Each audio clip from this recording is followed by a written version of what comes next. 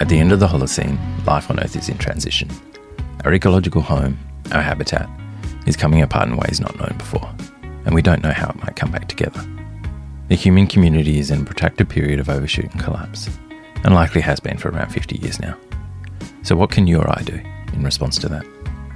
Well, we can transform too. We can engage with our whole hearts, look after each other as best we can, and redesign ourselves. There's a whole other way of being human waiting for us, one that has been denied to us by the machinations of modernity. Perhaps it is our true home. People around the world are stepping, one by one, into the journey. Want to join us? Tune in at www.wearehumans.com.au or on your favourite podcast platform.